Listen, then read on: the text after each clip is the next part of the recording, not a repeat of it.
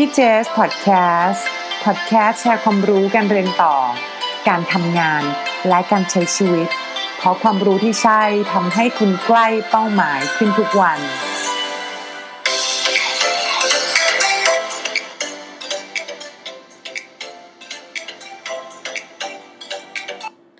สวัสดีค่ะขอต้อนรับ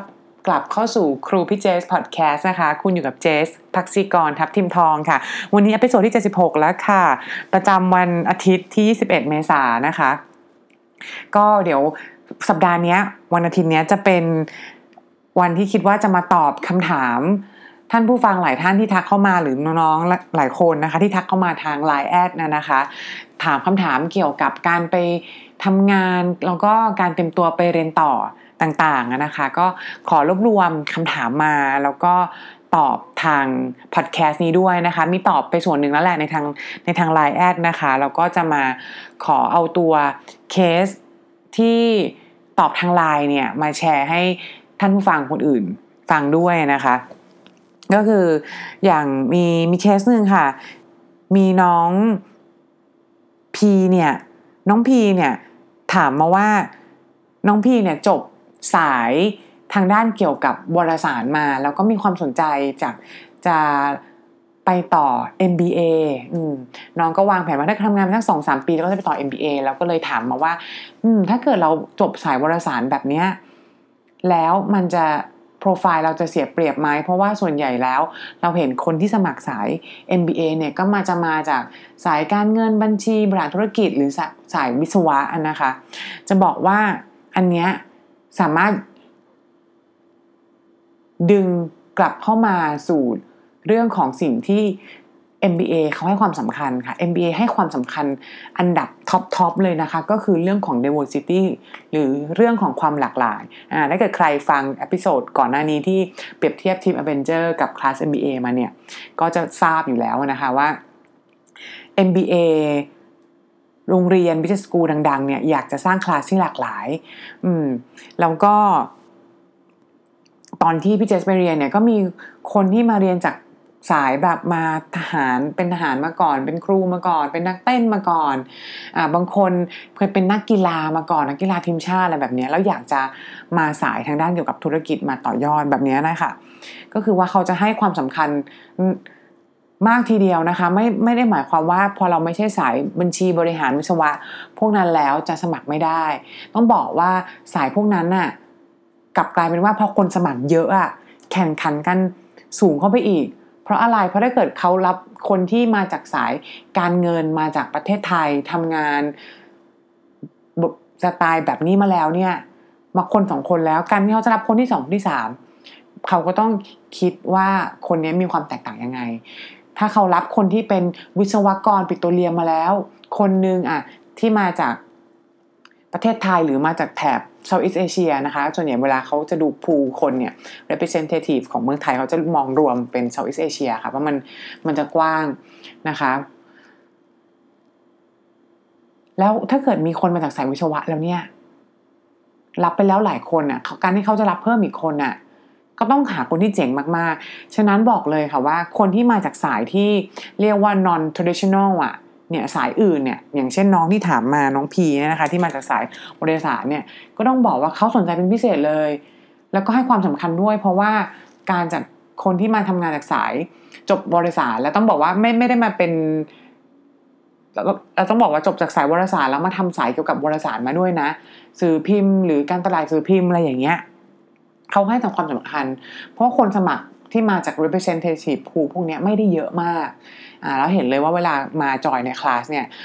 ก็มองว่าคนที่มาจากสายอื่นเนี่ยก็จะเอาความรู้ที่ทำจากด้านสายวารสารเนี่ยอาจจะเป็นเทคนิคในเรื่องของการ communication ในการสื่อสารการเข้าใจลูกค้าการเข้าใจผู้ฟังพวกนี้มาแชร์กันได้นะคะแต่อย่างไรก็ตามต้องบอกว่าตอนที่เขารับเนี่ยเขาก็ต้องดูประเมินเกณฑ์อื่นๆด้วยเหมือนกันนะคะว่าเรื่องตัวคะแนนเราได้ไหม GMAT Essay เราเขียนโอเคไหม Interview ภาษาอังกฤษได้ไหมก็ยังดูเหมือนกันนะคะแล้วก็มีน้องพีเนี่ยก็ถามอีกว่าในเรื่องของตอนที่ไปสมัครไปเรียนต่อ MBA เนี่ยค่ะตัวตำแหน่งงานและชื่อเสียงบริษัทมีความสำคัญมากน้อยแค่ไหนตอนที่เขาพิจารณานะคะคือต้องบอกว่า การที่เราทำบริษัทใหญ่ที่มีชื่อเสียงอ่ะที่คนรู้จักอ่ะมันก็คือเหมือนเป็นแบรนด์เนมของเราอยู่แล้วแหละก็คือถ้าเกิดเป็นบริษัทเมืองไทยที่ MBA เขารู้จักเนี่ยก็คือบริษัททุนบริษัทใหญ่ๆที่มีนักเรียนทุนส่งไปเยอะๆแหละก็คือพวกปตท. SCG พวกเนี้ยเขาก็จะรู้เลยว่าคนที่มาจากบริษัทพวกเนี้ยมีความสามารถระดับหนึ่งเนี่ยแหละเพราะเคยรับนักเรียนที่นี่มาแล้วนะคะหรือคนที่ทำงานอยู่ในบริษัทที่เป็น international firm ไม่ว่าจะเป็นบริษัท Big Four KPMG PwC Deloitte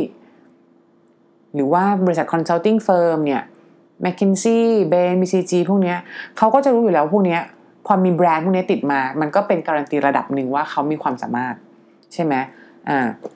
แต่ทีนี้เมื่อเปรียบเทียบกับคนที่ไม่ได้มาจากบริษัทชื่อเสียงดังๆล่ะ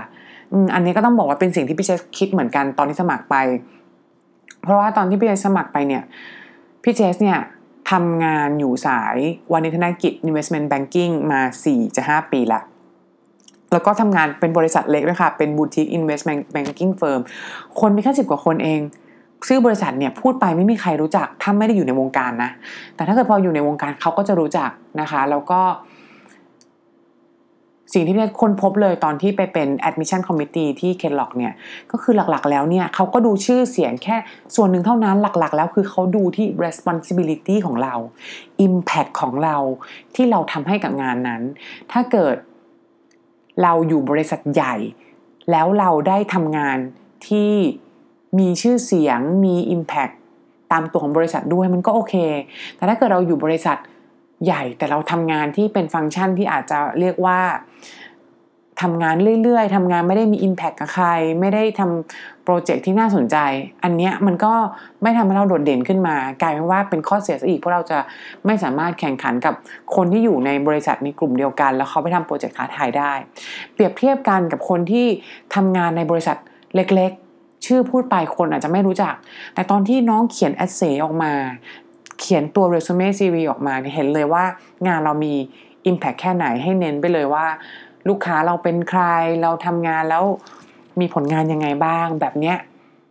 ก็จะเป็นสิ่งที่เขาเน้นมากกว่านะคะในเรื่องของตัว responsibility ของงานแล้วก็มีน้องอีกคนนึงนะคะถามมาว่าคือต้องบอกว่าน้องคนเนี้ยบอกเขาเรียนจบเรียกว่าน้อง A แล้วกันน้อง A เนี่ยเรียนจบมาด้วยเกรดเฉลี่ยเนี่ยไม่ได้ดีมากนักนะคะสำหรับตัวน้องเขานะเขาถ้าจำไม่ผิดน้องได้3กว่าแต่ว่าอาจจะยังไม่ถึงค่าเฉลี่ยของ MBA ก็คือ 3.5 แล้วน้องก็รู้สึกว่าน้องเนี่ยอยากจะอัพโปรไฟล์ให้มันดีขึ้นน้องก็เลยถามว่าเนี่ยน้องมีความสนใจที่จะสอบ CFA level 2คือน้องเนี่ยได้ CFA level 1แล้วสำหรับคนที่ไม่คุ้นเคยก็คือ CFA ก็คือเป็นคล้ายๆเป็น CPA ของฝั่ง audit นะคะก็คือเป็นใบที่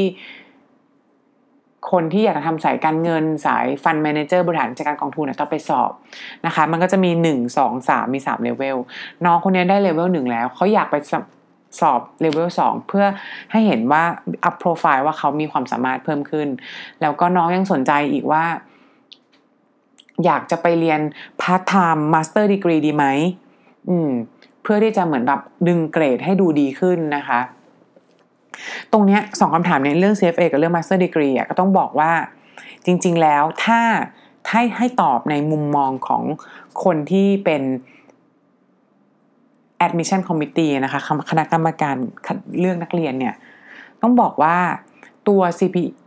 CFA CPA พวกใบไลเซนส์ต่างๆเนี่ยมันเป็นตัวบ่งบอกถึงความสำเร็จในหน้าที่การงานแล้วตัว Master Degree เนี่ยมันก็เป็นตัวที่บ่งบอกถึงดูความสามารถในการเรียนเชิงวิชาการนี่แหละซึ่งตรงเนี้ยมันสามารถดูได้จากตรงอื่นจากที่ไหนอย่างเรื่องของ CFA พูดถึงเรื่องของความสามารถในการประสบความสำเร็จในที่ทำงานใช่ไหมคะก็คือดูผลงานในที่ทำงานดูจากคอมเมนต์ของrecommender ที่เขียนออกมานะคะดูจากผลงานที่เราทำใน essay ใน CV แล้วตัวหลักความสามารถในการเรียนเชิงวิชาการเนี่ยความสามารถในการเรียนรู้ว่า intellectual capability ของเราก็ดูจาก GMAT ฉะนั้นถ้าเกิดจะบอกว่าจำเป็นไหมที่ต้องไปทำ CFA Level 2กับไปเรียนต่อ Master Degree Part Time เนี่ยถ้าตอบในมุมมองของแค่เพื่อไปสมัคร MBA เลยนะก็จะบอกว่ามันก็ไม่ได้จำเป็นขนาดนั้นสิ่งที่จำเป็นมากๆก็คือทำงานให้มีผลงานที่ดีท้าทายและไปเตรียมตัวทำคะแนน GMAT TOEFL ให้ดีนะคะเพราะถ้าเกิดสุดท้ายแล้วถ้าเกิดเราเอาเวลาไปทำ CFA ไปทำ Part Time Master Degree ให้ดีแต่ไม่มีเวลามาทำตัว Essay ไม่มีเวลามาทำตัวคะแนน GMAT ให้ถึงระดับหนึ่งเนี่ยเขาก็ไม่รับนะคะตรงเนี้ยก็ต้องบอกว่าเป็นสิ่งที่เราจะต้องดูแลพี่ก็เลยถามน้องกลับไปว่าต้องถามน้องว่าถ้าน้องอยากสอบ CFA หรือ Master Degree Part Time ของน้องเนี่ยมีจุดประสงค์อื่นหรือเปล่าถ้าเป็นเป้าหมายส่วนตัวโอเคว่าเรามีความสนใจอยากจะทำ CFA อยู่แล้วเราก็วางแผนดีๆทำไปเลยสนับสนุน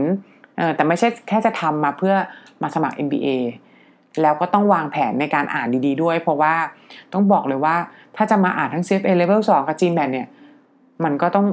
ใช้เวลาเนอะเราก็ต้องดูว่าเราจะทำอะไรก่อนนะคะเนี่ยค่ะก็เป็นเอาสิ่งที่เป็นคำถามมาแชร์ให้น้องๆท่านผู้ฟังนะคะใครมีคำถามอะไรก็ทักไลน์เข้ามาได้นะคะเกี่ยวกับการไปเรียนต่อหรือการคำแนะนำในเรื่องของการทำงานการใช้ชีวิตอะไรก็ตามตรงนี้ทักไลน์เข้ามาได้ที่ @mission to top you ค่ะแล้วก็จะปกติพี่เจสก็จะตอบทุกคนแน่นอนแต่บางคนต้องบอกว่าอาจจะตอบช้าหน่อยดีเลย์ไป 1-2 วันโดยเฉพาะช่วงนี้ก็คือมีลูกสาวนะคะเพิ่งคลอดลูกมาเนี่ยได้มาสักประมาณ7 วันก็จะยุ่งนิดหน่อยอาจจะตอบช้าก็ต้องขออภัยด้วยแต่ตอบทุกคนแน่นอนค่ะไม่ทิ้งกันแน่นอนทักเข้ามาได้ค่ะขอบคุณที่ฟังเอพิโซดวันนี้นะคะแล้วก็เจอกันใหม่วันพรุ่งนี้สวัสดีค่ะ